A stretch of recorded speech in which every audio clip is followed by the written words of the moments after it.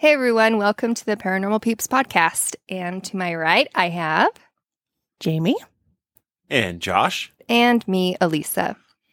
And for today, we have a great story to tell about the Salem witch trials. A familiar one. Very, actually, very much more in the news lately, though, right? Well, look at the time of year for one. Yeah, It always comes around this time of year, it does. but it's widely known. Well, and especially with Hocus Pocus 2 coming out, or that it came out. Exactly. Speaking of which, thoughts on that movie? I mean, obviously, I think it goes without saying, it's not as good as the first one, but what were your thoughts, Elisa? Oh, I think I had just had my hopes up too high. But also I'm watching it. I have to think about this. I was watching it as an adult versus a kid. Because when it came out, I was the same age as the little girl was. Yeah. So I was like 8 or 9 years old when it came out. And so it was a super fun, kind of a spooky movie, right? Yeah. But as an adult watching the second one, I was like, they could have made that way scarier. Even for kids, I felt like they could have made it. It was too family friendly for me. Well, right, because over the years, like, we become more desensitized to certain things as well, and so it's not as Even my kids didn't think it was nearly scary. as exciting as the first one was. Well, the first one wasn't scary either, though. No, but it was more intense. I felt like. Yeah, I'd say there's a lot more intense scenes in there. But I mean, I still loved the movie. I still loved seeing the witches come back and all of that. And I loved how it ended and the sisters reuniting and things like that. Like, I loved that. That was really cute. Did you see after the credits? Where they were singing? Nope. What? After at the end? I don't think so. Oh. Why don't you explain, Jamie? Yeah, but no spoilers. I mean, No, true. I mean, if any of our listeners haven't yet seen it, I don't want to That's true.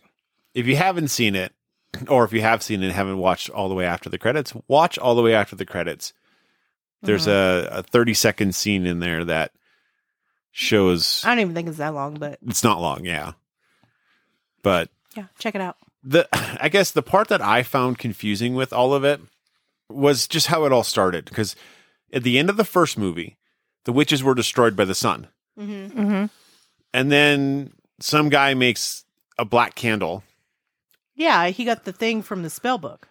Right, but then it brought them back to life after they were destroyed. It seemed weird, like, because even in the first movie, they weren't fully destroyed. That's what my kids were wondering, like, how did they come back? I thought they were destroyed. I just had another thought. So when he's like a shop owner? Mm-hmm. Warlock, I'm sure. A warlock, yeah. Oh, well, he must have been because he got it out of the book and only those that are like witches can actually see what's in the book. Yeah, so he must have been a warlock. It's weird, though, because when they gave him the stuff to go and try to get all the ingredients and stuff to make their potion or whatever, he seemed completely clueless. Well, I think he did on purpose because he knew that he was going to get in trouble in the end no matter what. So he's trying to delay. I guess we're kind of spoiling the movie. We're kind of shooting holes in it, too, a little bit. So, anyways. But that's what we do, though. I mean, like, in that sense, right? It's like we watch a movie that we had moderately high hopes for, and we kind of let down, and we just say why we were kind of let down by it. But at the same time, the second time I watched it, it was way cuter. It was. I really enjoyed watching it the second time. Mm-hmm. I think the part that was the funniest of all is when they had to go find their brooms to fly on. and Mary comes out with 2 Roombas. Yes. That was cute. My kids loved that part. So like that part was fun. Before we get into the full topic, though, there's a little bit of housekeeping we need to do. So in 4 days, we have our second public investigation. Yes. At Benson Grist Mill. There are still tickets available. Tickets are $20 a piece, and it's on the 29th of October. Which is a Saturday. Starts at what, 7? 7. And it's going to be super fun. We want you to come in your costumes, and we're going to do a costume contest. Mm-hmm. It's going to be fun. Yeah, and you get to investigate in your costume if you so choose, if it's, works for you in that avenue. You can investigate in your costume. Like, very few times do you get to actually dress up and go investigate. Yeah, and we're going to do costume contests. We will have prizes. Yeah. So it's going to be fun. And we will be serving hot cocoa, apple cider. We'll have some snacks and variety of things there. And we'll have a warm heater. So we'll have 2 warm porch heaters. Yep. Those tall ones. So don't worry about being cold. You can always come warm up. And we're also going to have a vendor there. We're going to have Lavinia's Eden, run by a friend of ours that is a part of Broken Wings Paranormal. She's going to be there selling her little baubles and stuff. She does some beautiful wire wrapping of stones and crystals.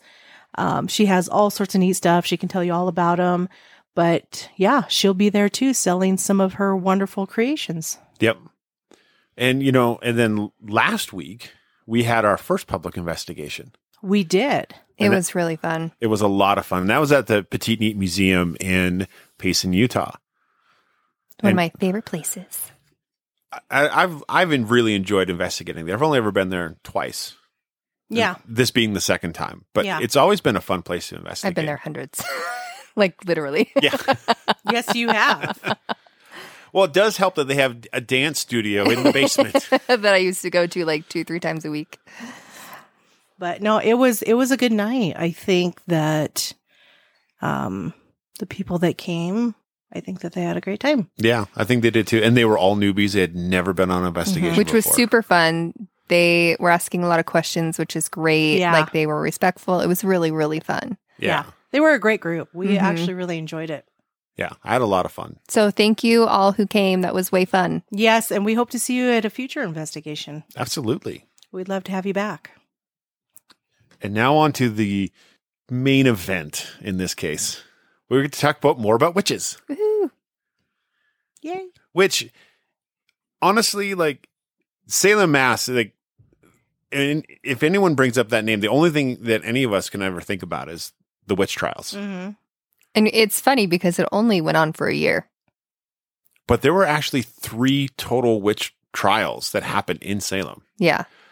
The first one being the most popular, or I should say the most known. Mm-hmm. I would say popular in the fact that it became like the basis for the play The Crucible. There was a movie made about it. Mm-hmm. It's been featured in obviously Hocus Pocus 1 and 2. It was in Hubie Halloween. If you haven't seen that movie, it's on Netflix. Yeah, it's not that great, but you didn't miss much. But the place has been, thought about to be haunted. And like if you Google it up, if you look at it, the first 3 pages are all ghost tours. So like there's a lot of paranormal tourism that happens in the town. Well, I think it's kind of expected with how tragic everything was and how innocent people were. And so it kind of makes it really famous. Yeah. Yeah, it does. It's also one of the oldest still occupied towns as well. Like we're talking about things that happened, in the 1600s. Yeah. And which for the United States is it's pretty old for the US. For us.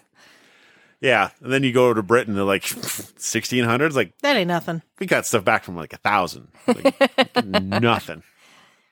So getting into the whole witch trial piece, like you have to kind of to look at the time frame, right? So Europe went through their big witch trials in like the 1300s and through the 1600s, and tens of thousands of witches or people who believed to be witches were put to death at that point in time. And that was pretty much winding down in Europe. But in the US, it hadn't really hit yet. So with the Puritans living in that area, so you have a very heavily religious group of people. And then there was a smallpox epidemic that happened.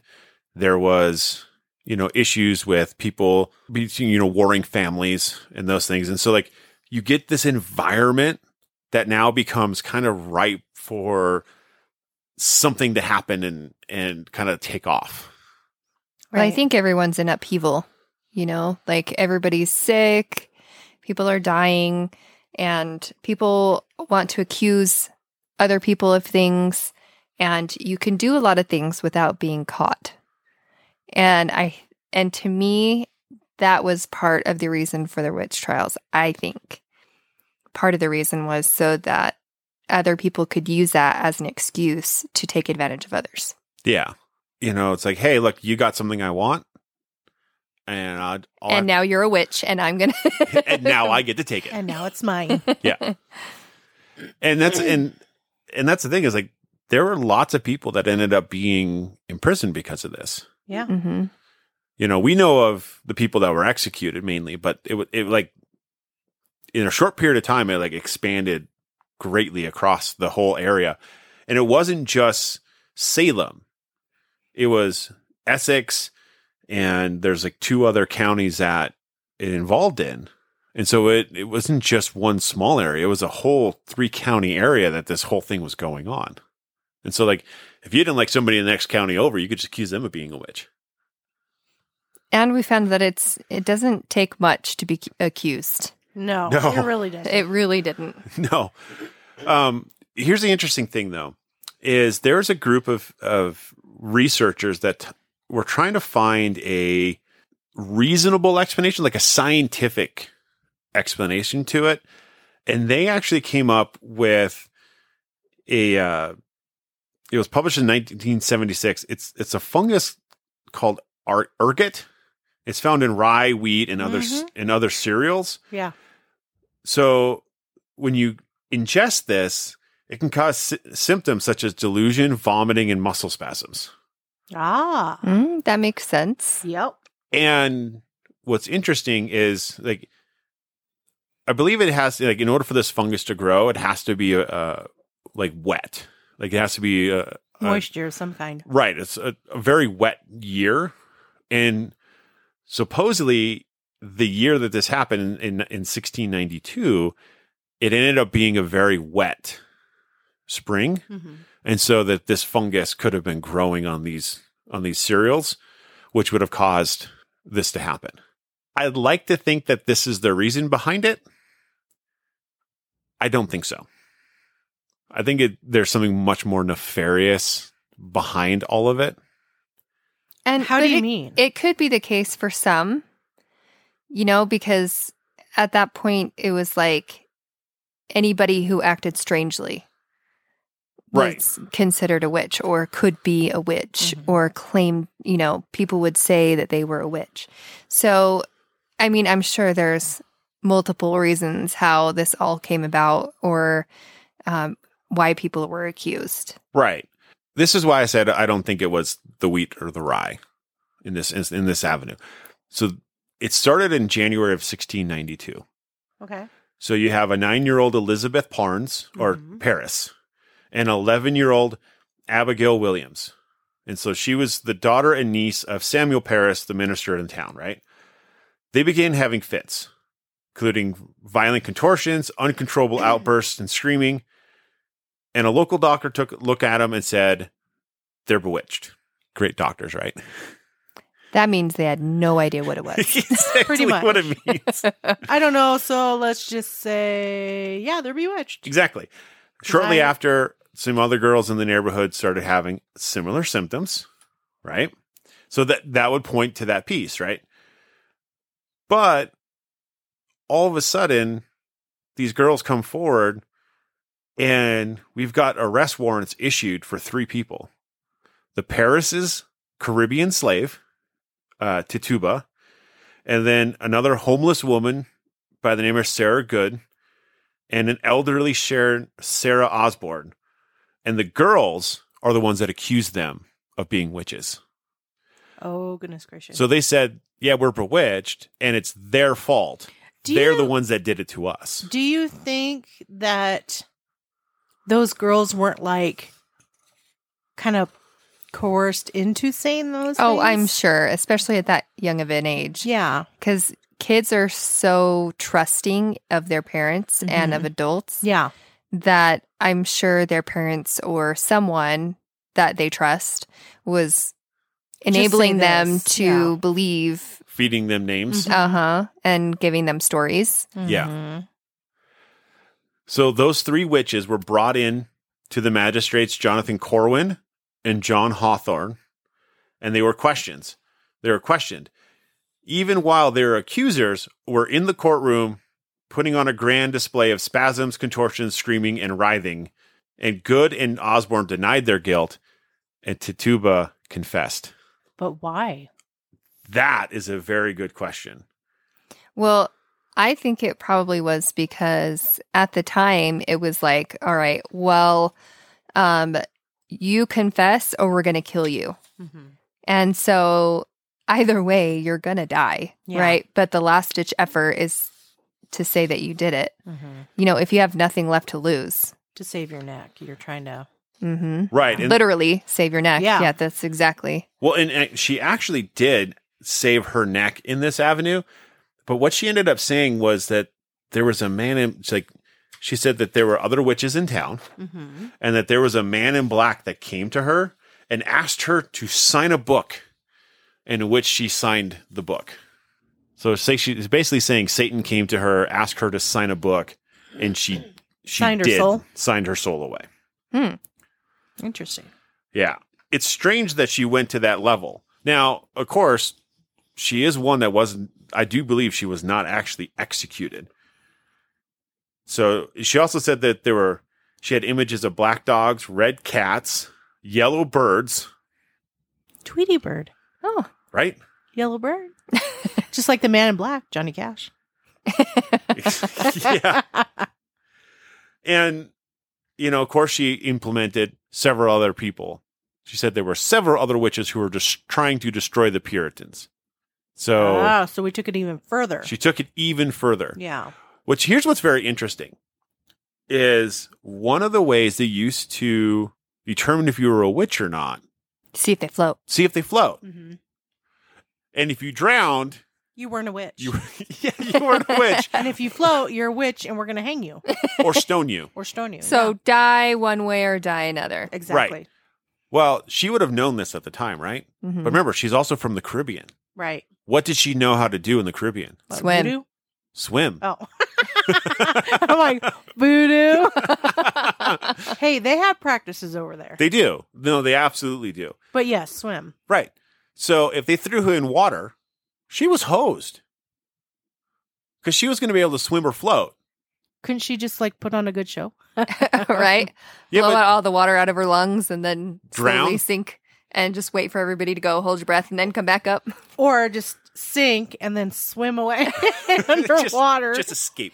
She goes half a mile down. Suckers! Keeps swimming. So, of course, all of this happens, right? And they got these 3 women in jail. So now in May of 1962, the newly appointed governor of Massachusetts, whose name was William Phips, he ordered an establishment of a special court of oyer, or to hear, and terminer to decide on witchcraft cases in Suffolk, Essex, and Middlesex counties. So it was provided over 2 judges, including Hawthorne, Samuel Sewell, and William Stoughton. The court handed down its first conviction against Bridget Bishop on July 2nd. Boom. And she was hanged 8 days later, which on a place that's now known as Gallows Hill. Makes sense. And we're going to be talking about those judges periodically through this podcast, but yeah, they're quite interesting people. These people were major players in the Salem area, or at least in the greater county area. So 5 more people are hanged in July, and in August. Sorry, July and August. Both those months had 5 people hang. And then in September, there were 8 more people hang. In addition, 7 other accused witches died in jail. And then Giles Corey, he had a different story. Do tell. Okay, so the execution of Giles Corley, they call him a warlock. Let's start with George Corwin. So he was labeled as this sadistic murderer who thrived on torture and killing, making sure like people were suffering before they died. So Corwin took a fancy to a certain type of cruel killing. Allegedly, his favorite method of dragging confessions out of the accused was to tie them from their neck to their ankles, but bending them in half until blood streamed from their nose. Like, painful. I mean, Jeez. So they're basically upside down. yes. Poor Giles Corey was one of the only warlocks. Like, you can use quotes around those warlocks, right? Yeah, there were 5 total. Yeah, named, accused, I guess.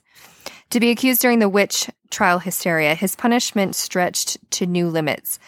On the eerie morning of September 18th, 1692, Giles Corey's execution was scheduled to follow the accused witch Anne Putnam Jr.'s, and Anne was one lucky witch. However, for on the day that she escaped the death of the vengeful witnesses were so desperate to watch. Corey was not so lucky. In the months leading up to his trial, there had been innumerable claims of Giles Corey being a warlock. In June 1692, Elizabeth Woodwell and Mary Walcott, or 2 of the afflicted, had watched in shock as Giles Corey entered the Salem meeting house, despite the fact that he'd already been imprisoned. In another instance, a ghost had risen from the dead to tell Anne Putnam Jr. that Corey had been the spirit's murderer. So 2 weeks before the official trial, the court had attempted to push Corey to answer the formality which started the trial. Without saying the words, "by God and my country," no trial could occur. So it has to start with those words, or else the trial can't start. So Corey refused, standing mute, as the term applied. The punishment for the crime under English law meant that Corey was punished by pressing under heavy weights until the words were finally said. So until he finally exclaimed that he had done it. So you basically torture somebody until they confess. And then they die anyway. I mean, Either way, you're dead. either way, you're dead. So after months of going back and forth, including Corey's good friend, Captain Thomas Gardner, pleading with them to just confess, on September 19th was the final day. Corey refused to confess to the crime, nor would he say the necessary words for the actual trial to continue. And so George Corwin adhered to the law, however cruel it was. So Corwin put Giles Corey into the dirt, leveling a flat wooden board on top of his splayed body. Then the true torture began. One by one, large stones were placed on top of Corey, as a group of onlookers gathered round to watch the proceedings in an open pasture not far from the prison. While the hope was for Corey to plead guilty early on, he never did so. In fact, it is said that Giles Corey spoke only once throughout the entire ordeal. "More weight," he ordered, as his body imprinted into the dirt.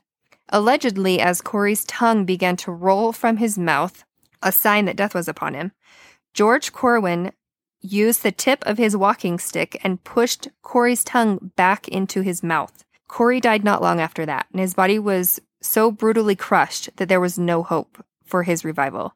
His death was the only pressing to ever occur in Massachusetts, but it is one image that we have never been able to forget. Corey's body was buried.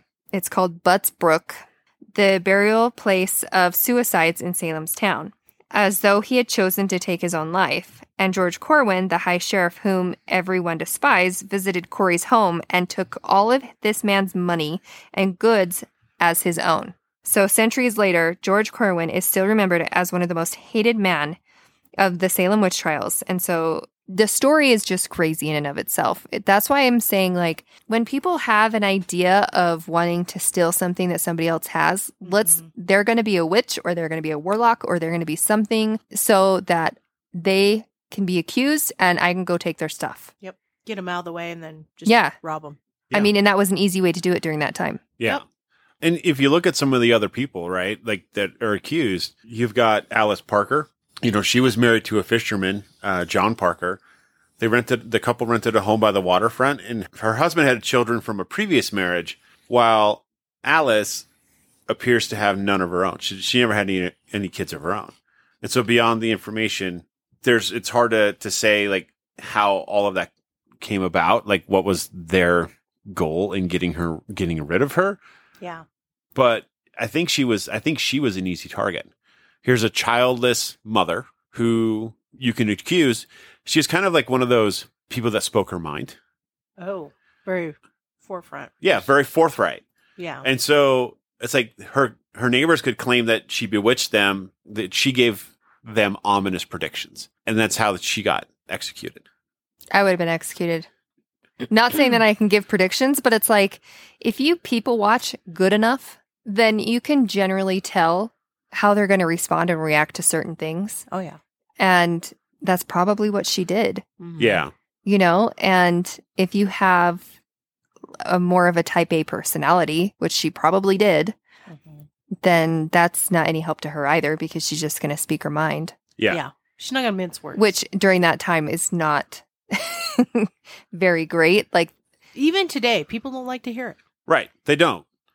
And this time they could be like, well, I don't like the way she talks to me, so she's a witch. yeah. Yeah. Let's see if she floats. Yeah. Yeah. You know, only if they actually would have used that in this case. Like their trial evidence was bad. Oh, yeah.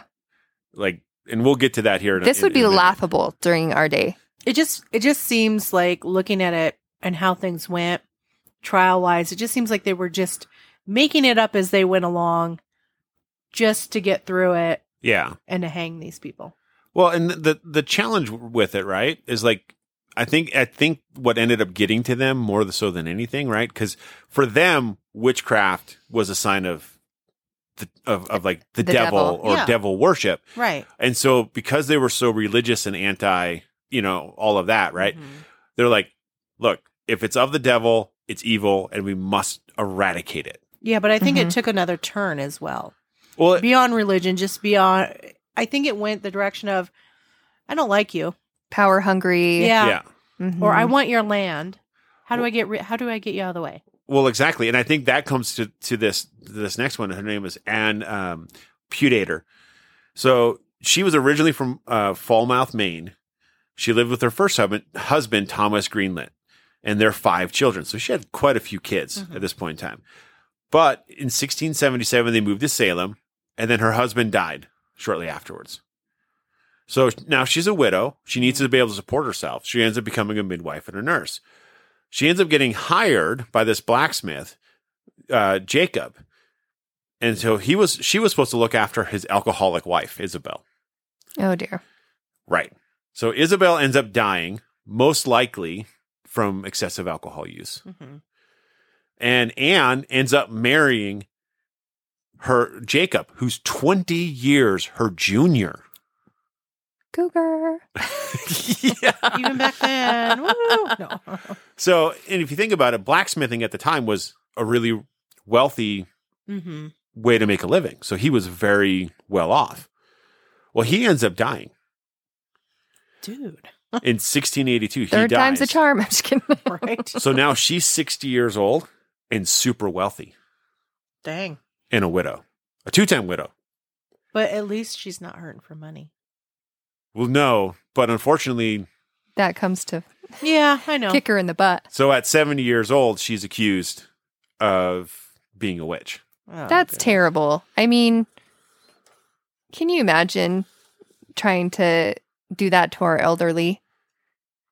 You Yeah, know? it's nuts. Like, that's awful. terrible. yeah. It's like, it doesn't matter what you did in your lifetime. No, it doesn't. But she was an easy target. Yeah. She had money. She was a widow. Mhm. There's at that point in time, there was no man to speak for her. Right. No man to back her up. Nope. And so you're a witch. Now you die. Now and we get your money. Now I can take your Yep. money. It's just nuts. The amount of all of that happened, right?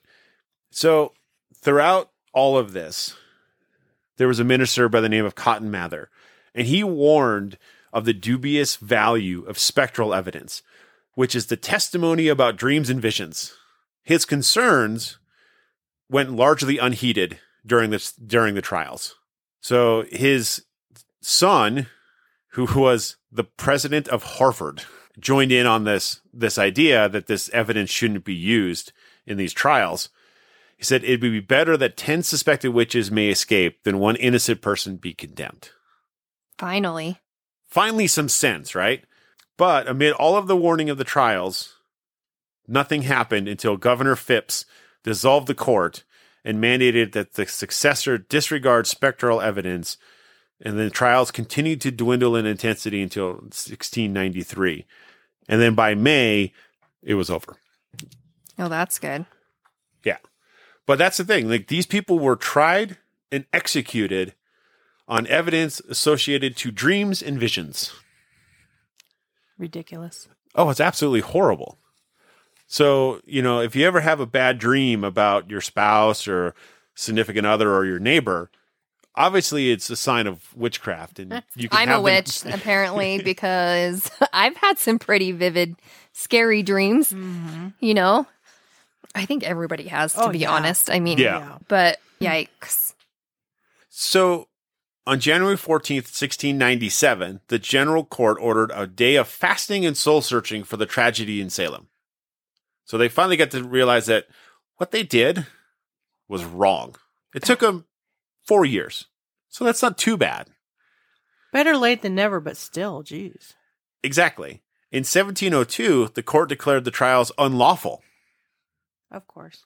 And in 1711, the colony passed a bill restoring the rights and good names of those accused, granting £600 restitution to their heirs.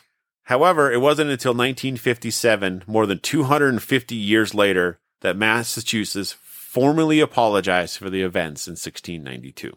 It took them a long time to get back to saying, we're sorry. But at that point... pride. At that point, none of them are alive of being accused. All in all, over 200 people were actually imprisoned in jail. And then a handful were executed. But about 20. Yeah, about 20, and then the 9 that died in prison waiting for trial. Yeah. Or for execution. So that's a lot of people. Mm-hmm. For living just like everybody else does, but everybody else kept their mouth shut. Yeah. They're not talking about their dreams or... it's so dumb. Oh, it's so awful. Let's talk about some of the sheriffs and the people that put them there. Let's talk about the High Sheriff George Corwin. So 3 months after Corwin stepped into office as High Sheriff, he was tasked with transporting 5 of the most infamous witches on July 19th, 1692. Rebecca Nurse, Susanna Martin, Elizabeth Hoe, Sarah Good, and Sarah Wilds. And they were removed from jail and shoved into wooden carts, just like how you would imagine. Amidst an early morning fog, townspeople lined the streets to watch the cart rumble down the dirt roads to the lake for the executions. At the time, it was apparently tradition for the accused to attempt facing death in order to both confess their sins or to prove their innocence, like we had talked about. Ironically, however, the method of proving one's innocence generally meant their death. As High Sheriff, George Corwin had fulfilled his duty in bringing the women to the gallows. From there, it was Reverend Nicholas Noyes' responsibility to coerce the accused into admitting their guilt. Noyes demanded one of the accused witches, Sarah Good, to confess her sins. She refused, snapping, "You're a liar. I am no more a witch than you are a wizard, and if you take away my life, God will give you blood to drink." And with those words, Sarah Good sealed her fate. Corwin positioned them all above the lake, linking their nooses around their respective necks. Then he hanged them all, and their bodies plunged into the water. So go ahead. So the minister was the executioner. Uh-huh. I don't think you would find that today. No. They're the ones that are there to say, do you have any last words? Can I help you through your transition? So fun fact about this is Sarah Good's final words would later come to haunt the townspeople of Salem when Reverend Noyes died from bleeding at the mouth. The blood vessels had popped, but believers believed that he'd been cursed by the witch. So following the executions, the bodies were buried nearby in the rocky terrain under cover of darkness. Rebecca Nurse's family took a small boat, maybe like a canoe, up the river so that they could retrieve Rebecca's body. And so along its narrowing length to the Nurse's land, that's where they buried her on privately on home ground. So, these people had no care. Let's just throw them in a crate all together and have them go through town as everybody is seeing them. And I'm sure they're calling them names and throwing things at them. And, Well, executions back then were a public affair. I know. And it was like an event. It was. They would actually pack lunches. Picnics and have a picnic with their kids. That's so terrible. At the gallows. I wonder if they were like, you can go watch your first hanging when you're 8 years old. You have to wait. It makes you wonder. Yeah, it's definitely a much more morbid time. Yeah. So let's talk about Judge John Hathorne. So he was a prominent judge of the trials and a good friend of Jonathan Corwin. He is responsible for handing down the most executions. Hathorne had a well-documented reputation for his callousness towards those accused of witchcraft, and it's primarily because of his treatment of the innocent that they believe the house that he had owned was haunted, but he earned the nickname the Hanging Judge. Many also accused him of using his seat on the bench to commit murder, which obviously I'm sure he did. I think that's how a lot of people were. Well, if you're friends with essentially, let's call him a crooked sheriff. Mm-hmm. So if you're friends with a crooked sheriff, and you're a judge, you're kind of helping each other out. Well, they use their power for evil. Well, yeah. And to be in charge of that many executions, hunting down the most executions, I don't know if that I would want to be known for that. That is not something that I would want to be known for. Maybe he thought he was the protector of the goodness of the area. Maybe he was just delusional. Well, and part of me wonders if this was just obviously this was a phase, but you know how somebody will start a rumor and then it just snowballs, right? And so everybody's jumping in on the bandwagon and wants to be a part of this. And I'm not a witch, but that person is. So if you're claiming that somebody else is a witch, then that automatically rules you out. Yeah. So I don't know. But part of me is wondering, how wealthy did these judges and sheriffs get because of this? It's a very good question. And if there's only, a handful of proven cases right. of theft, that means usually that's only the tip of the iceberg. Mm-hmm. Yeah, I really wonder because it's not going to be everything written down for us to know. Yeah. And a lot of it's speculation. But I don't know, it'd be interesting to find that out. So should we go into the hauntings? Of course. And I think that's the thing, the most interesting thing about Salem at this point is it seems like every building in every house and everything in town is actually haunted.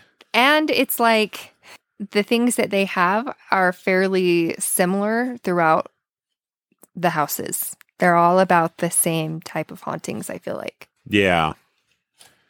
Yeah. So let's start off with the Pickman house. This house is located at 43 Charter Street and was built by Samuel Pickman in 1665. Now, Pickman was a sailor, much like most of Salem.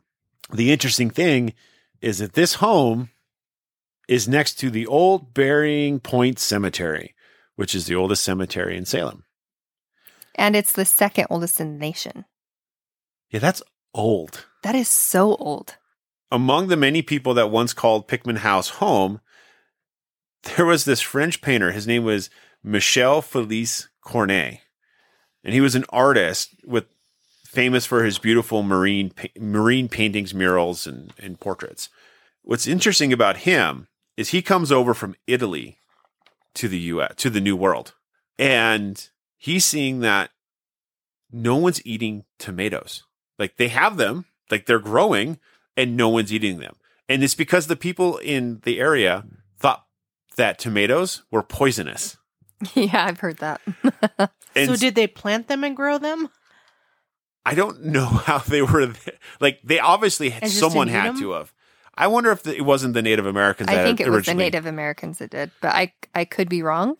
Yeah, but I feel like that's what I remember. Yeah, so probably the indigenous tribes in the area were the ones that planted them, which is funny because if they're eating them, wouldn't you think that they were safe to eat and not poisonous? Unless you weren't watching them eat them. Well, this is true. In order to prove that they were safe to eat, he sat on his doorstep and ate them in front of public. Get a little salt, a little pepper. Perfect. Yeah. Put it on a sandwich with some bacon. So good. I just think he was eating them like raw, like an apple.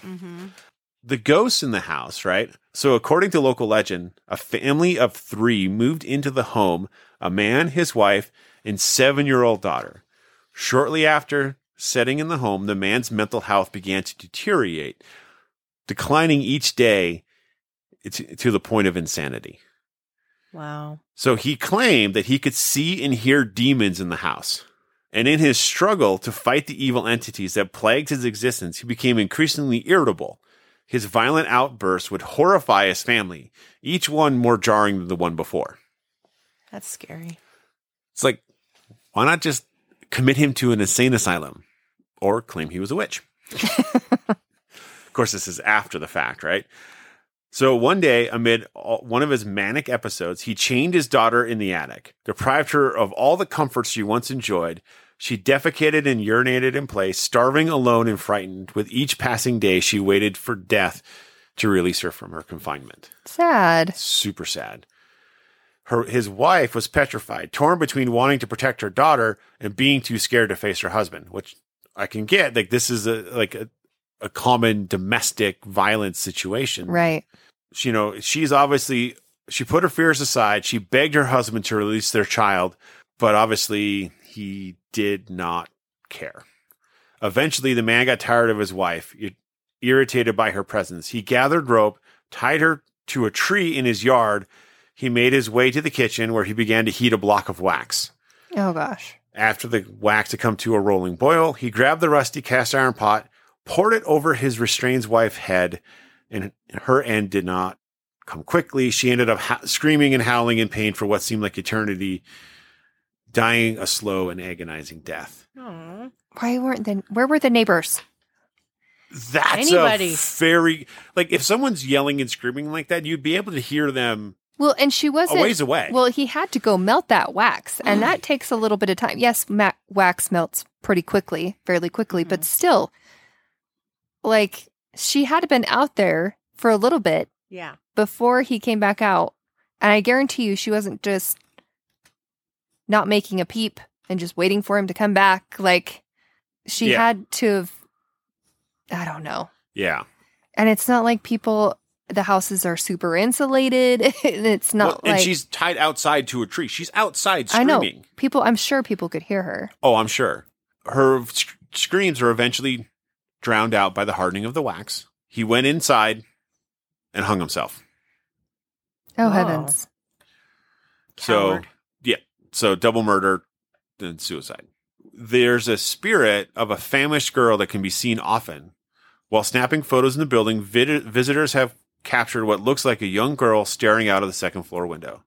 Employees of the museum across the street claim to have heard disembodied screams at night, particularly that voices sound like a child.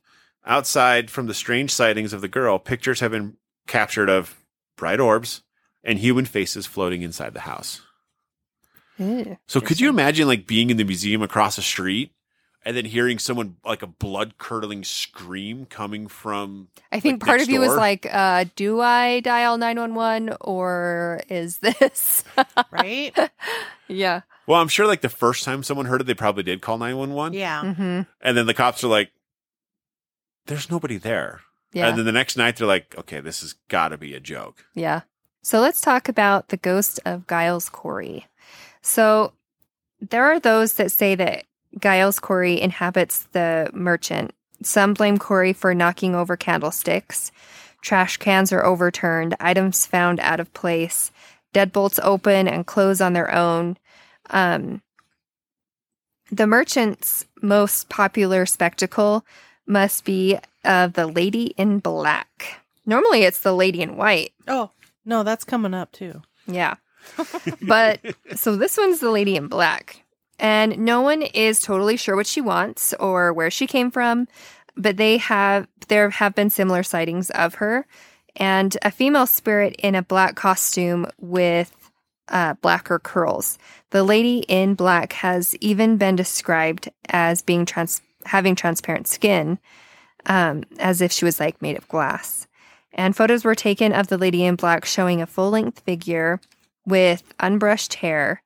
And the photo was taken in like the 1980s. They were trying to take a picture of an employee, but they actually caught that image instead.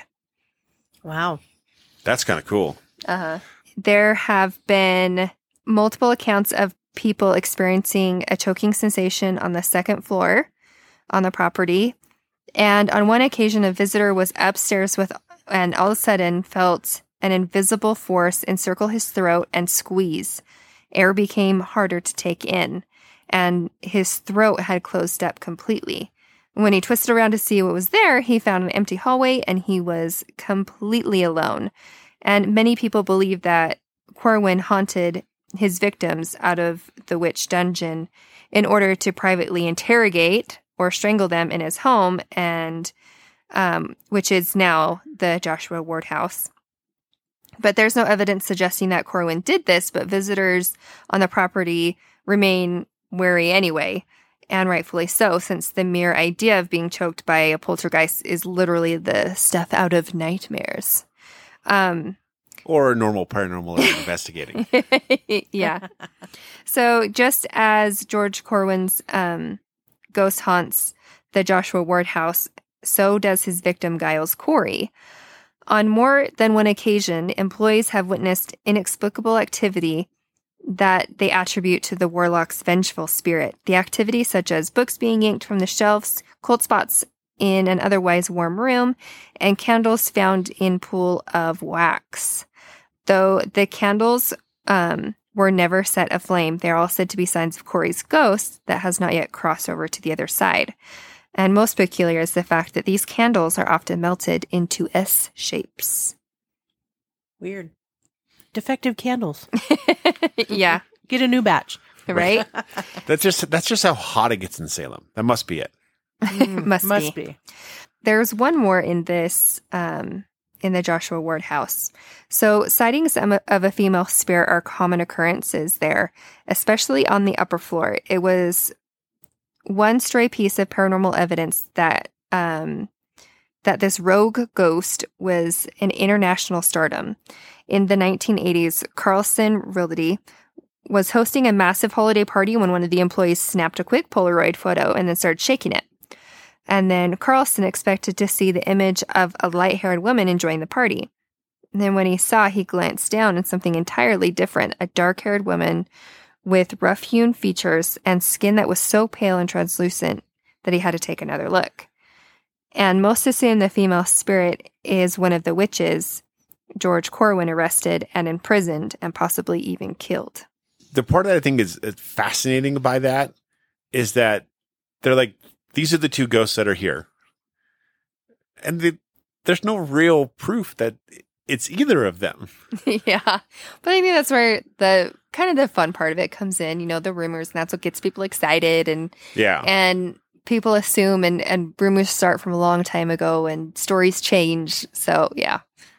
Although I will say, though, that getting choked, like feeling like you're being choked by someone behind you and not having anybody there would probably be the most terrifying thing for someone to experience. Oh, yeah. That would be really scary for sure. If it is the sheriff, then he just further brings point to light of as in life, as in death. Mm-hmm. Which I could see him haunting that place if that was truly a place that he frequented a lot. Yeah. But with Giles Corey, why would you want to go there?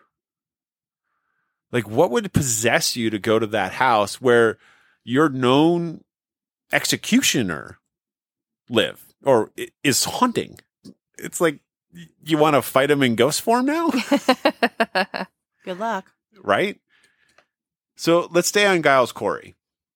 So we have the Howard Street Cemetery, which is the 4th oldest cemetery in Salem. And there's 1,100 headstones in this cemetery. Oh, that's a lot. It's a lot. But there's an unmarked grave that's there. And it's inhabited by Giles Corey. What they end up saying is that you have to look for this grave. And it's, I mean, how? I have no idea. Like, how do you find an unmarked grave in a cemetery? With 1,100 headstones. Exactly. But supposedly his grave is there and it's unmarked. The interesting thing is, I don't think we talked about this, but he was 81. Oh, quite old. Yeah. He was quite old. In Abigail Hobbs' prosecution, she claimed that Giles Corey made her, or she implemented him as a witch, or as a warlock in this case. Which is interesting because you can see how like all of that just like runs around on itself. The cemetery is 2.5 acres, and it was once reserved for strangers, thought later entombed like ship captains, servicemen, and Salem socialites. Captain William Brown, commander of the Crowning Shields, Brutus, was interned at the cemetery as well. So he ended up suffering in a shipwreck just off the area. So it's thought that he is there as well. So like, looks like, Giles Corey is haunting 2 locations along with a ship's captain. Hey, why not? Exactly. I mean, you can still go wherever you want. Yeah, that's true. I mean, it's not like you're stuck in one spot. It was funny because I was actually reading this book the other day and it's fictional, and it's about this lady who can see ghosts, and she goes into the bathroom of her job, and there's a lady that is stuck, a ghost that is stuck in the bathroom. Aww. Because she's so mad about her old boss. And so I'm like, that would be miserable to have to be stuck inside a bathroom all the time. Right? Like, no, I'm sorry, but you're going to be confined to the bathroom for the rest of your eternities. That's awful. Okay, so let's talk about the Jonathan Corwin house. And he's one of the Salem witch trial judges that we had talked about. They call it the witch house. So the witch house is the only structure still standing today that has direct ties to the Salem witch trials. Since it served as the home for one of the judges who took part in the arrests leading to the multiple executions, it's said that it's haunted by the spirits of the innocent who were hanged.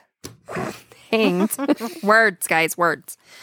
Hanged during the trials. And it's been rumored that the witch house was used by Jonathan Corwin to interrogate those accused of witchcraft. And we all know that those interrogations were not friendly interrogations. Not too far from the witch house is the cemetery where Judge Hawthorne is laid to rest, Old Burying Point Cemetery. And so it's allegedly that his spirit is captured on camera numerous times, and thrill seekers still visit there at night to try to catch a glimpse of the infamous judge. But nearby residents claim that wandering ghosts from the cemetery have made their way into their homes. So, which is a little exciting. I mean, I wouldn't be mad about that, I guess. I wouldn't complain. No. But an odd practice from this era was to place a shoe inside a home's wall to ward off witches and warlocks. And you wouldn't know it, but they have an old black shoe from the past owner doing just that by putting a shoe in there. And I've actually seen in other ghost hunting shows that they have found a shoe in the wall when they were like renovating and stuff. And we all know that when you renovate a house, the spirits can like pick up and they don't like it. Yeah. And so they want to ward those off by putting a shoe in there, I guess. That seems weird if you just, like, just that put a to, shoe in there. Give them the boot. I don't know, I guess. But perhaps the most frightening item on display is that of an actual witchcraft doll. They call it Puppet. Witches would allegedly place hexes on these dolls in order to curse their victims, and the doll in question was actually found in a different yet nearby house. It's said to be the very one in which Bridget Bishop lived, the first woman executed by hanging during the Salem witch trials. So one of the most often reported encounters of paranormal activity is encountering of that of disembodied voices. And people have claimed to have been touched by unseen forces as well as cold spots. And a few people are hearing a voice of a little girl, quite possibly the youngest accused of witchcraft during the trials. And she is 4 years old. 4. That is so mean. I mean, she's 4. I don't know. Well, and how can she defend herself at that point in time? You can't. Like, how are you a witch at 4 years old? You're just learning conversations. Like, Yeah, exactly. So we had basically from 4 to 81. Yeah. That's a huge grip of people. I mean, I wonder if this girl had maybe a disability of some sort, or maybe she had seizures, or, something where someone would have to say that she's a witch or would want to say that she's a witch, but I don't know. Well, and that brings up, like, who was the accuser? Right? I don't know. Some really mean person. But this witch house was set to be demolished in 1944 to make way for widening of the streets, and locals banded together and put a stop to it by raising $42,000, which was enough money to pick it up and move the house 35 feet from where it currently sits. So they only had to move it 35 feet. Not too bad. But it cost $40,000. $42,000. So after 2 architects restored the residence to its original 17th century splendor, the witch house was handed over to the city of Salem, at that point becoming a museum. So it's been through the ringer, that house. Yeah, no kidding. It's got lots of ties to lots of different things. Uh-huh. So remember we talked about Gallows Hill being the place of these executions? Yeah. It actually wasn't. Nope. The actual site is Proctor's Ledge. Mm-hmm. But they didn't know that for a long time. No, 2016 is when they figured it out. Yep. So they ended up, that area is actually located between Proctor Street and Pope Street. So Proctor's Ledge is a quiet, unassuming area. Like, it overlooks a Walgreens. It's like this very nice, like, genteel place where Perfect for hanging people. exactly where the Gallows Hill, it's like this, it's like this. Well, it had slopes, Yeah. right? And so they determined that wasn't the place that the executions took place, because they'd have to put them in those wood carts and haul their butts up there. Mm-hmm. And it didn't make any sense. Especially since it was like this public display of whatever, right? Yeah. And everybody came to see these executions and all that. So it didn't make any sense. So they started looking into Proctor's Ledge. And that's when they found out that it was the execution site. They proved it. Yeah, that is neat. Yeah. That is super neat Mm-hmm. that they're able to figure that out. So local legend has it that there's a lady in white. Ta-da! There she is. There she is. It was coming. Some visitors have claimed to have caught sight of her through others. Others have thought they've caught her disembodied voice. Mm-hmm. Visitors have encountered cold spots, iridescent orbs. And, are these the souls of the people from the witch trials? Hard to say. Exactly. Or dust. Or dust. Or dust. I mean, pollen it is old. with light refracting off of it. I mean, and like all of the bodies, like the people that were executed, they were just basically dumped in a crevice. That's so sad. mm-hmm. Just dump them in a hole.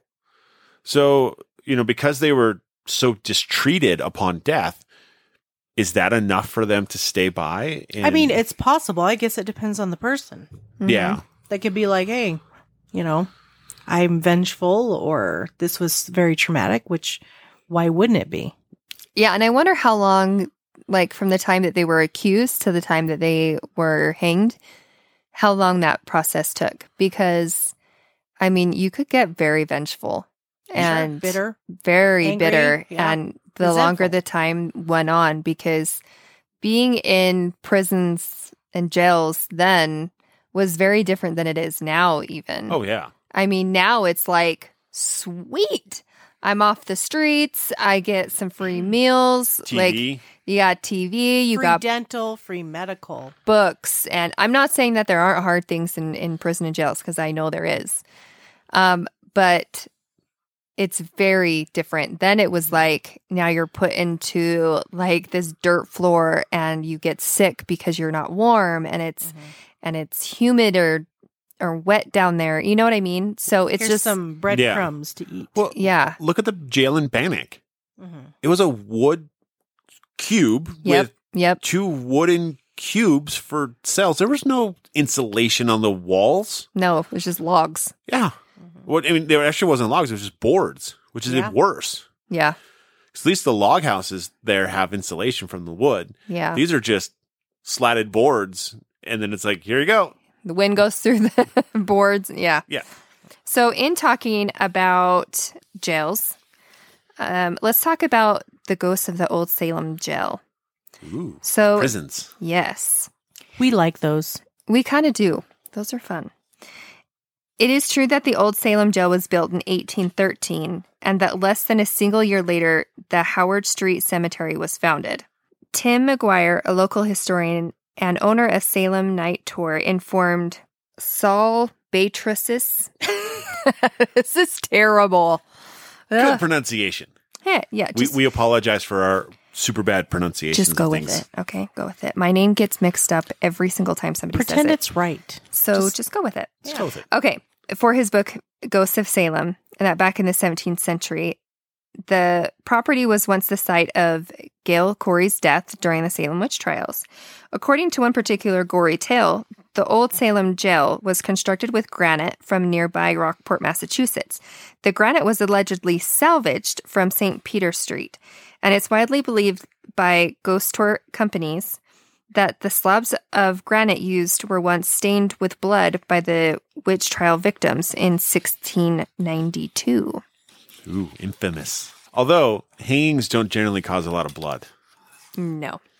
But also when you are getting tortured, or like people are wanting you to confess to try to get those confessions out, I bet it wasn't some nice chit chat, It probably wasn't. you know? But I wonder though too, like, I mean, these are rumors, right? Right. Total rumors. And so it's like after the Berlin Wall came down, people were selling chunks of the Berlin Wall, Yeah. you know, and it's like, yeah, just put some spray paint on a piece of rock and It's the Berlin Wall. it's a Berlin Wall. Like, how easy would it be to claim anything was part of the witch trials? Yeah.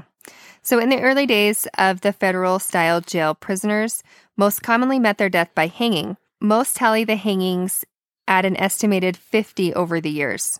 Hanging which allegedly took place in the prison dining area, because there is nothing like taking a meal as someone meets their maker at the same time. So in 1892, a little over a decade after the prison's expansion, newspaper reporters accounted for an overflow of prisoners at the Salem jail.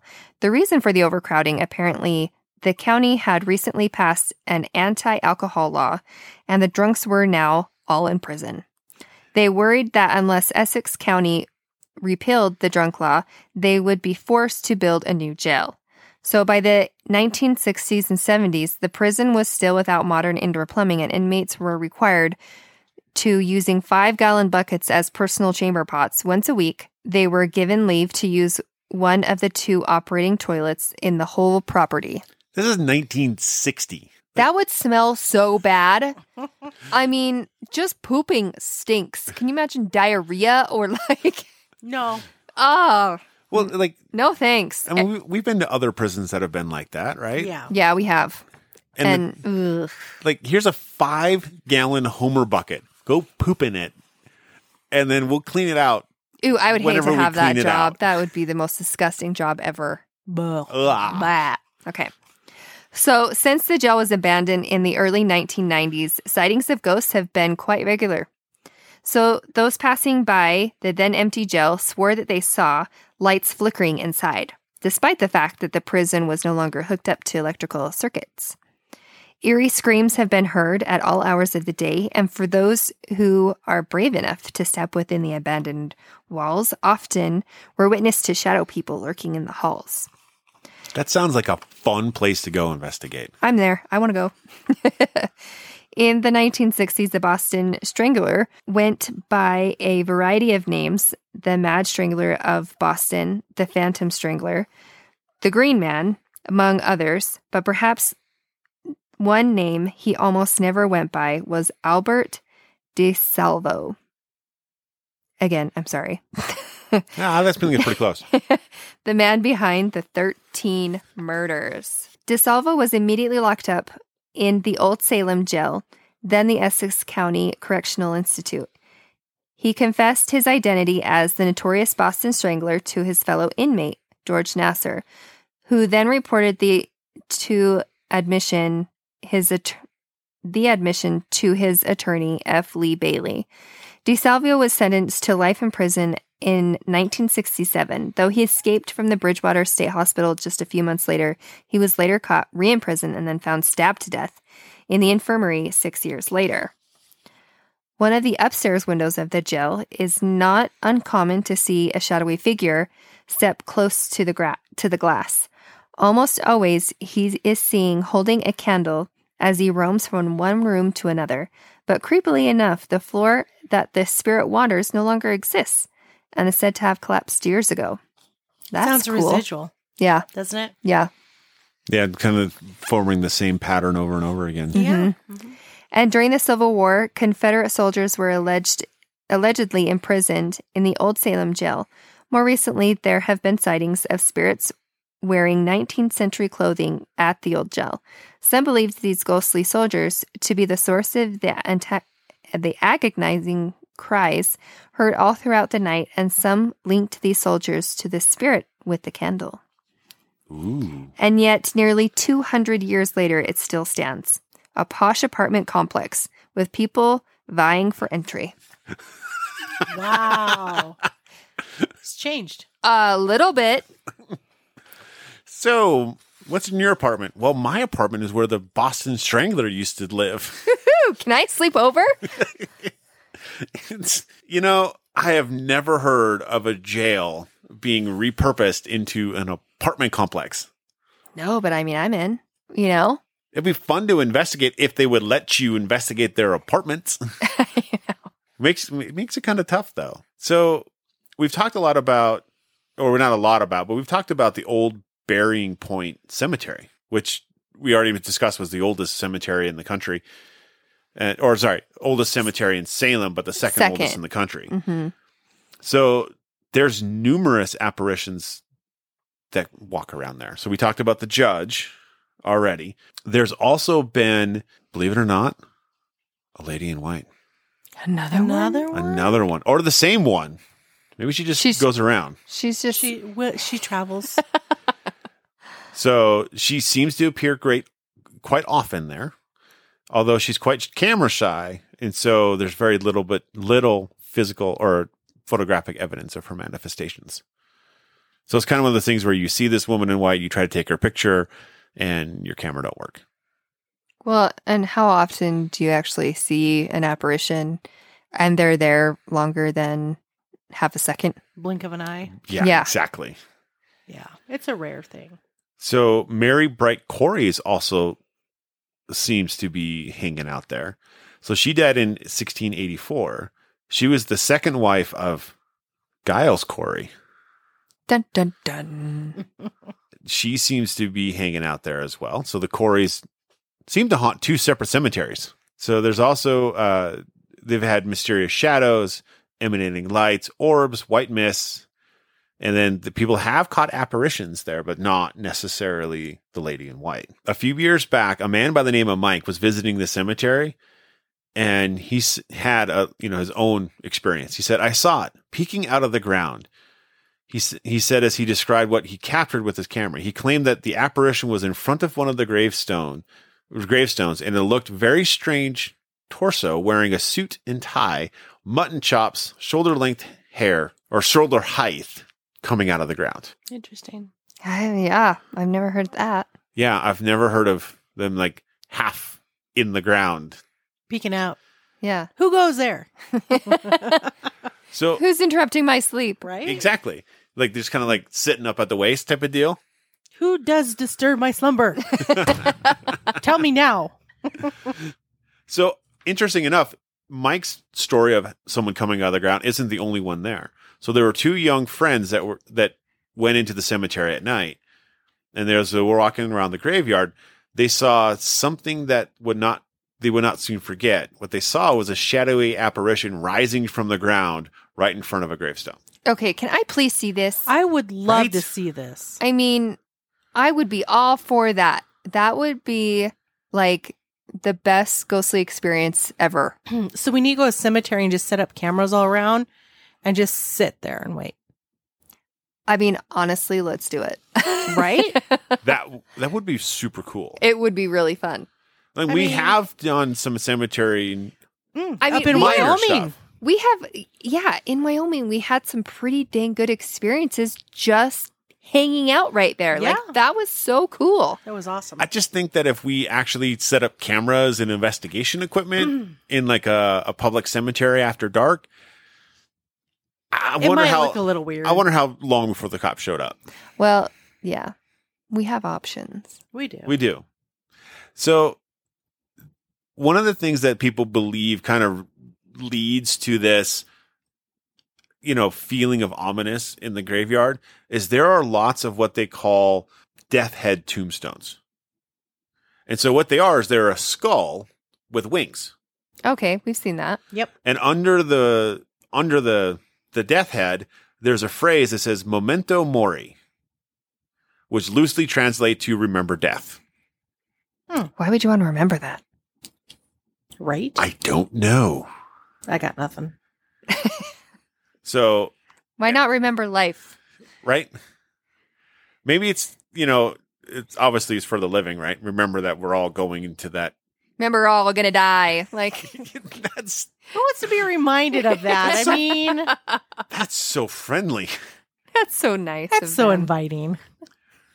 So, and people say that they get cold sensations, and then in the daylight, as the sun's coming up in the daylight hours, they said that that you're standing amongst the ghosts, the lost souls of an era filled with terror.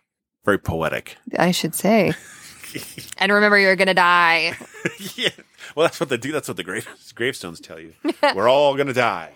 So we started with talking about Hocus Pocus, and I have one about that. So on 318 Essex Street, just picture this in your mind, a white, stark colonial, asymmetrical, 2-story house with gables. Does this sound familiar to anybody? Yes. No. Well, rude. You may recognize the Ropes Mansion from the Disney classic Hocus Pocus. Uh-huh. So, this place has been mobbed, modernized, and reutilized. So, and in this house, one person has succumbed to smallpox. Another person has caught fire. So, this is the Ropes Mansion. Okay, it was built by Samuel Bernard in the late 1720s. And in 1839, Abigail Ropes met her tragic ending. Abigail's dress had ignited from the mansion's fireplace, and her petticoats went up in flames. That is awful. Yeah. So, and she didn't succumb right then. Abigail died a little bit later. But it says in her official obituary that Abigail succumbed to a distressing illness of 3 weeks caused by her clothes accidentally taking fire. 3 weeks. Okay, we know that when we get a burn on our hand or something, that hurts so bad unless there's like ice on it 24/7. Can you imagine your dress catching on fire and you have to deal with that for 3 weeks without having the things that we have to alleviate that pain? That is so miserable. That is awful. Miserable. Couldn't do it. And you got to imagine, like... She didn't really have a choice. No. Well, right. You know? But I mean, in today's day and age, when we have things to help, Yeah. and then to choose not to, Yeah. I couldn't do it. Mm-mm. Yeah, that would be brutal. And I would imagine that part of the petticoats and stuff like that, because there was a lot of clothing It is. that they'd have to wear. I would imagine that a lot of it fused to her skin. Ew. Well, and that's a lot of clothing to put out Yeah. when it's lit. So her nickname was Nabby. And Nabby allegedly haunts the Ropes mansion, and reports of her apparition have been reported throughout the history of the house. So visitors to the Ropes mansion claim that they can hear sounds of her agonizing screams. And there are accounts of the mansion's gardens being haunted. And visitors claim to feel that the icy touch of an unseen spirit or hear the whispers of disembodied voice. So there was a man that worked the grounds, and he worked there until he died. So they're saying that it could possibly be him because he just loved the garden so much. He worked there until he died. Yeah, I can imagine like people doing that because they've fallen in love with the area so much that, you know, they tend to stick around quite a bit. And so you kind of get that, you know, that love of place that people would stay around. Yeah. Although, like, why would he be touching people? Well, I mean, when you're like tapping them, you're like, hey, Oh, that's true. I'm here.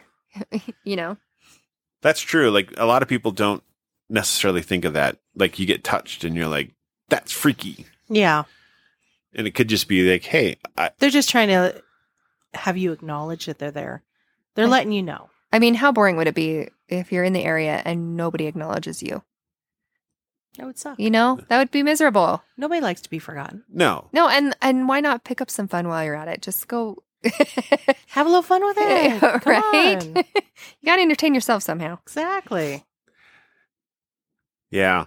I mean, gotta have fun with someone, you know, along the lines. So there's a bookstore there that's haunted.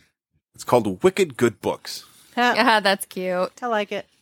So it didn't always used to be Wicked Good Books. It used to be the Derby Square bookstore. Mm-hmm. And then in 2013, it got renovated into what it is today.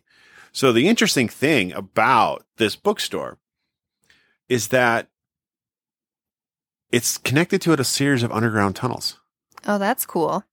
I'm always fascinated by those underground tunnels. Right? Yes. Well, too. you have like the Ogden tunnels. Uh-huh. You've got the Shanghai tunnels in Portland. Mm-hmm. Like, there's all of these. Even in Seattle.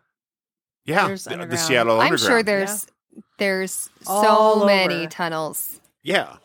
Well, and a lot of times, like, the tunnels were used because, like, anything underground, it's easy to store goods. I mean, root cellars and stuff were because of that, right? You keep things safe underground, constant temperature, and they're cool. Yeah. So these ones, on the other hand, though, are a little bit different. Christopher John Luke Dogwin, he hypothesizes that the tunnel's history in Salem was history of the tunnels in the city. So it's a book he wrote. It's from the various wharves, goods were smuggled through trapdoors into the tunnels that led to the merchants and ship captains' homes. The tunnels, he suspects, stored merchandise that was later relocated to the shop fronts of Essex. So there were smugglers' tunnels, is what he was saying. Believe it or not, like, there were a lot of privateers in Salem, which we all know the name for a privateer. The other name for a privateer is pirate. Oh, yeah. He's a pirate. He's a pirate. Dogwin likewise believes that the underground system was built in 1801 by the son of Elias Haskett Derby, post-revolutionary merchant of Salem. Fun fact about him, he was America's first millionaire. Wow. Ooh. He was also a privateer. Well. Surprise. He had the subterranean space that allowed him to bypass the tariffs imposed by President Jefferson. The tunnels may have additionally assisted senators, congressmen, and Supreme Court justices in tax evasion. Amongst other things. Yes. So the underground system was a shoo-in for smugglers, and they've been connected to the Secretary of the Navy. Jeez. So that goes pretty high up. Yeah. In that avenue. So he also suspects that the subterranean system is haunted. Now, this is where we get into the high classification of haunting and the high proof. He's like, I barely lifted my cell phone from its case on my belt when the phone flew 25 feet into an open manhole. What? Yeah, the manholes are connected to the underground tunnel. Uh-huh. So he picks up his phone. He takes it out. Remember the old belt cases? Oh, yeah. Wear? I totally had a nerdy belt case. Yes. So he picked up his phone. It says he picks up his phone. It flies out of his hand 25 feet. That's quite the distance. That's quite the distance into a manhole. He didn't throw it on accident. And that's pretty darn accurate to go into a manhole. Yeah. I mean, it's like throwing something across the table into somebody's mouth, like perfectly. Yeah, like, an like assorted dehydrated marshmallow bit. Which I mean, just random thought. Random thought. That never happens before a podcast is recorded. No. Those things don't happen. No. He adds that his batteries in his electronic device was mysteriously drained while near the wharf. And there were orbs. Those orbs. They show up all the time. But seafarers are spotted as full body apparitions aimlessly ambiating Derby Wharf. So the visitors report cold spots near the tunnels as well as other signs of supernatural activity such as sounds of disembodied voices and footsteps. Sounds exciting. Yeah. So a lot of this sounds residual though. It does. And that's the thing with this is that they're all very similar. The haunts are very similar. That they're a lot of orbs. Yeah, a lot of orbs. A lot of walking disembodied voices. And I mean that I guess does encompass ghost hunting in general. It does. But when it's the same and they're saying the same thing in every place, Yeah. But let's try this one. The Ghosts of the Salem Inn. So, the Salem Inn, also known as the West Cogswell House, was built in 1834 by Nathaniel West, and West was one of the sea captains and merchants in Salem. The house would later become home to Union Civil War General Williams Cogswell. Cogswell would go on to serve as the 16th mayor of Salem and then later elected again as the 19th mayor. So over 30 years ago, the dilapidated West House found new life as the Salem Inn.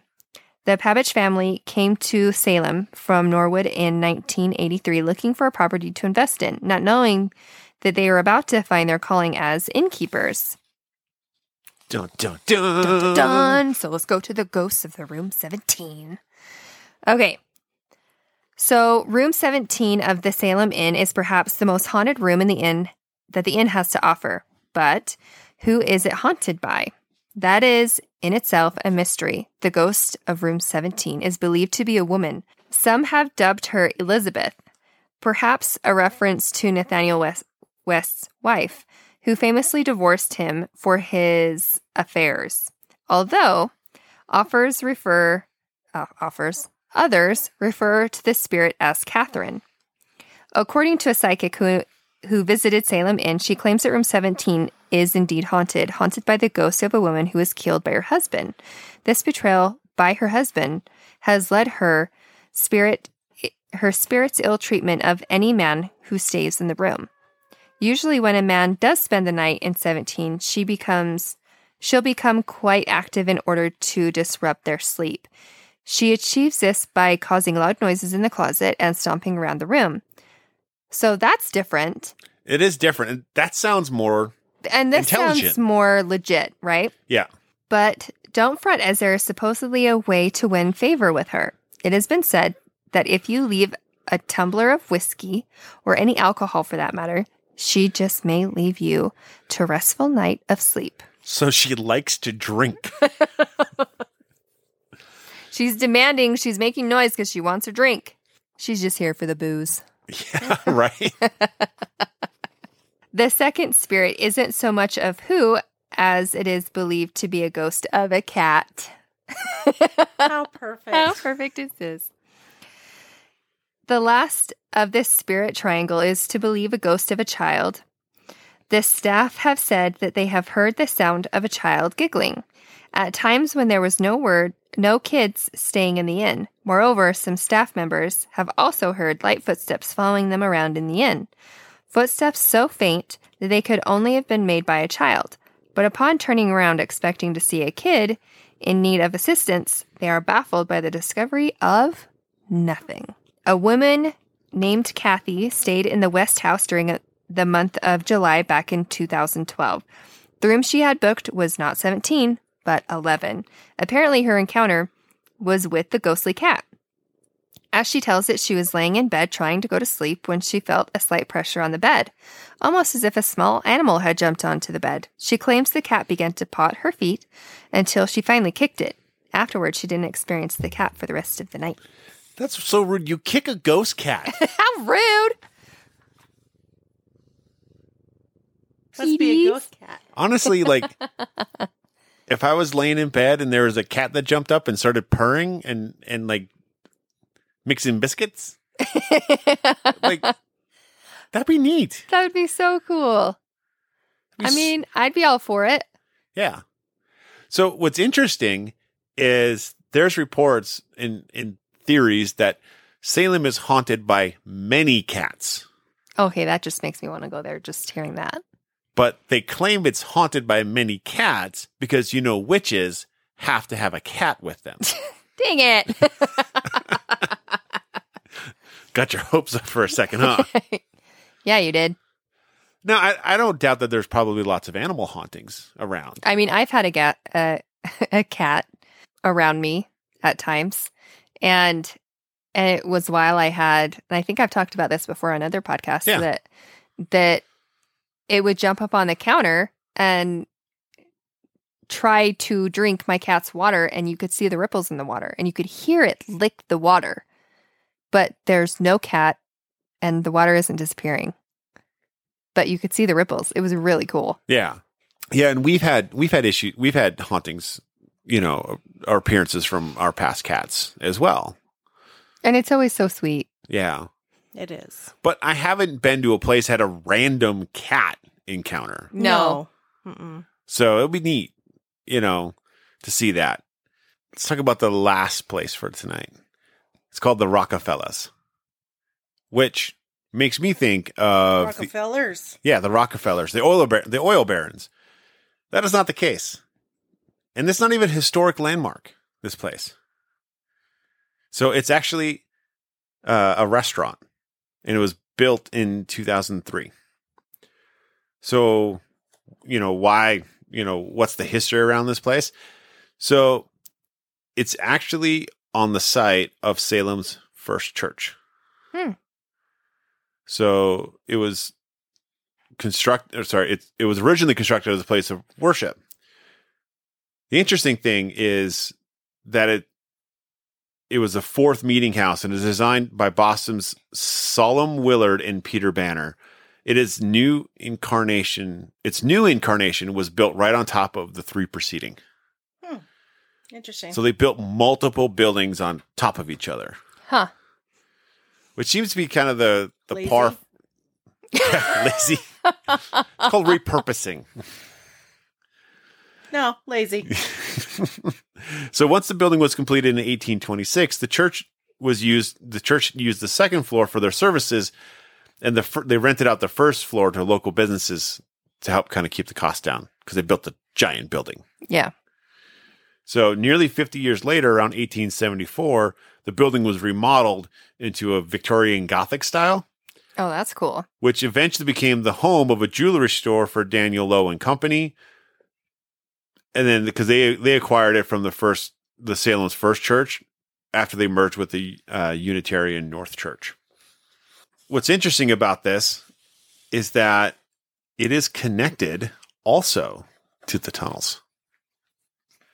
I want to go in some tunnels. I do too. It'd be fun, Let's wouldn't go. it? Somebody let us go into some tunnels. Please. You have connections. We want in. That would be awesome. It'd be amazing. Like the Ogden Underground, like the Ogden tunnels. I think they're all walled off, though. But so they say. if they're walled off, can't you open them back up? I can.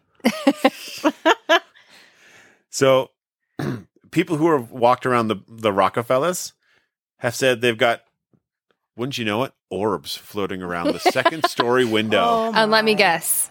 There's a woman in white. No, there's What? not.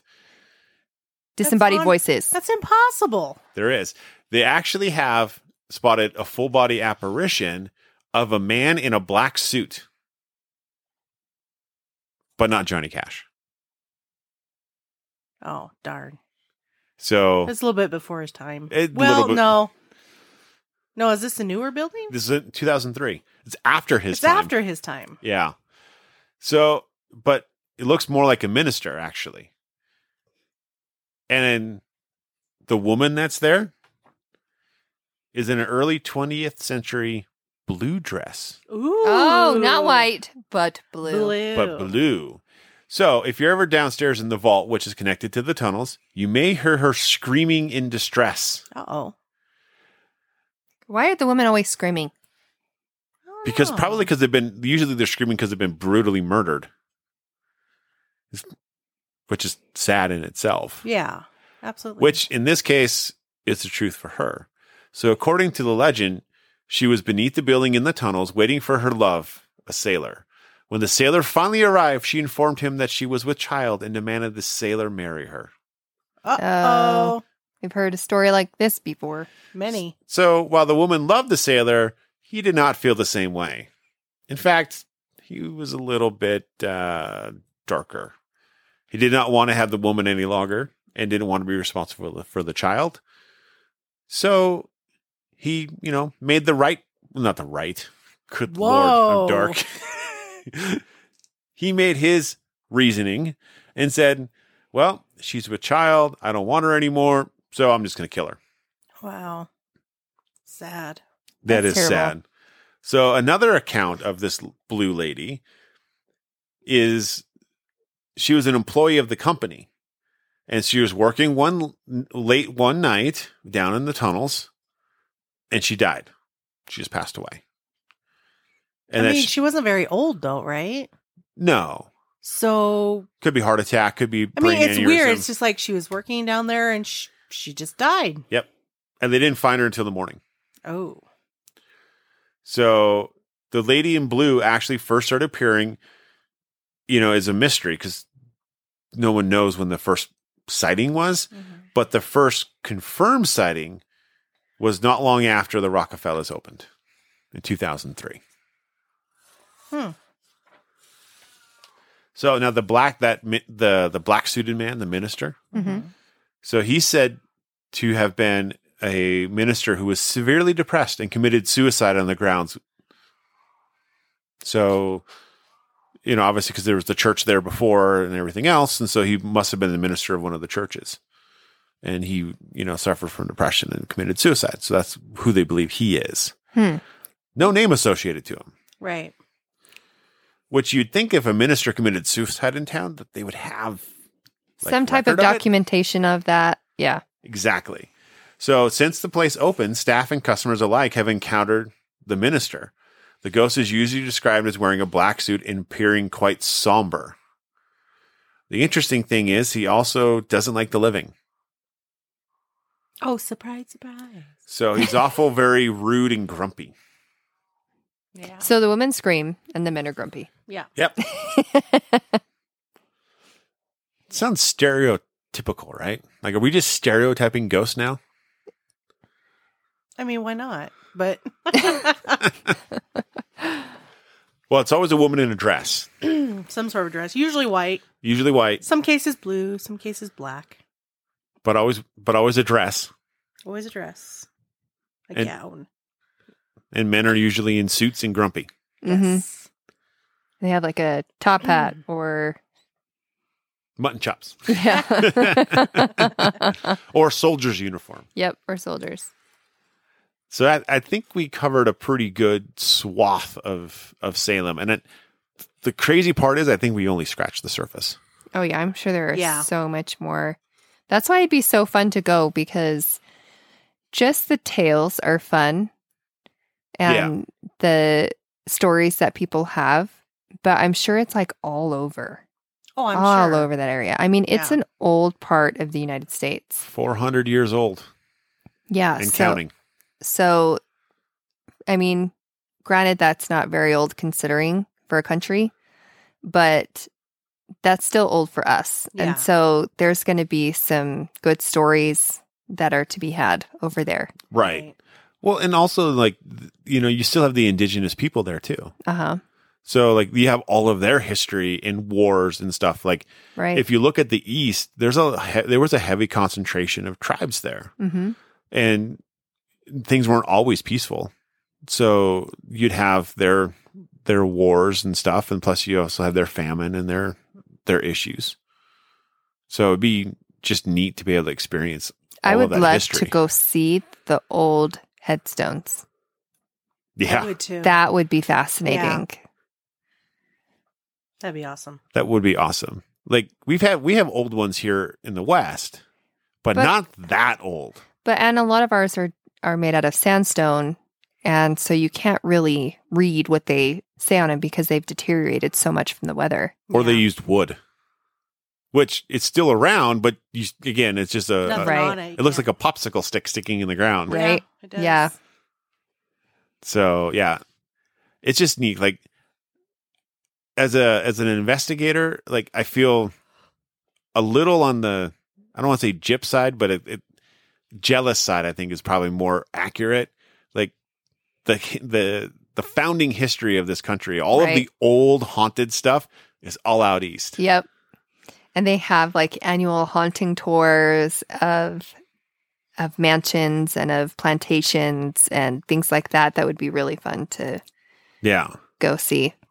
Add it to the list. Myrtle Plantation. The list, yes. The list never ends. Myrtle would be awesome. Yep.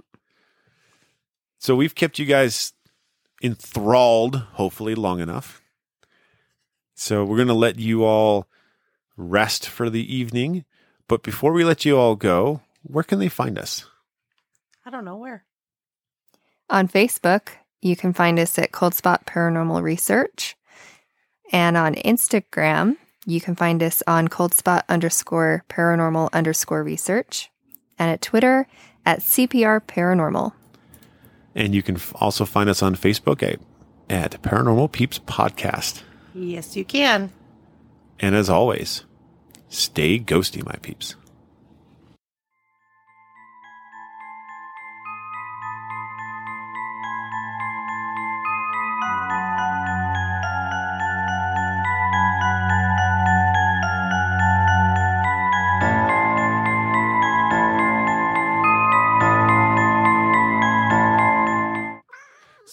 So it's not that.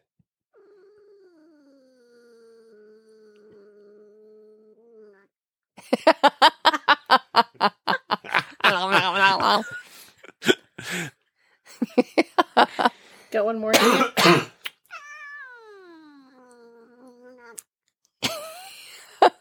We need a double. There you go. Okay, thank you. Darby, everybody. That is going into the outtakes, folks. Thank you for listening to the Paranormal Peeps Podcast. You can find us on social media at Twitter at CPR Paranormal, on Facebook at Paranormal Peeps Podcast and Cold Spot Paranormal Research, And you can find us on Instagram at coldspot_paranormal_research.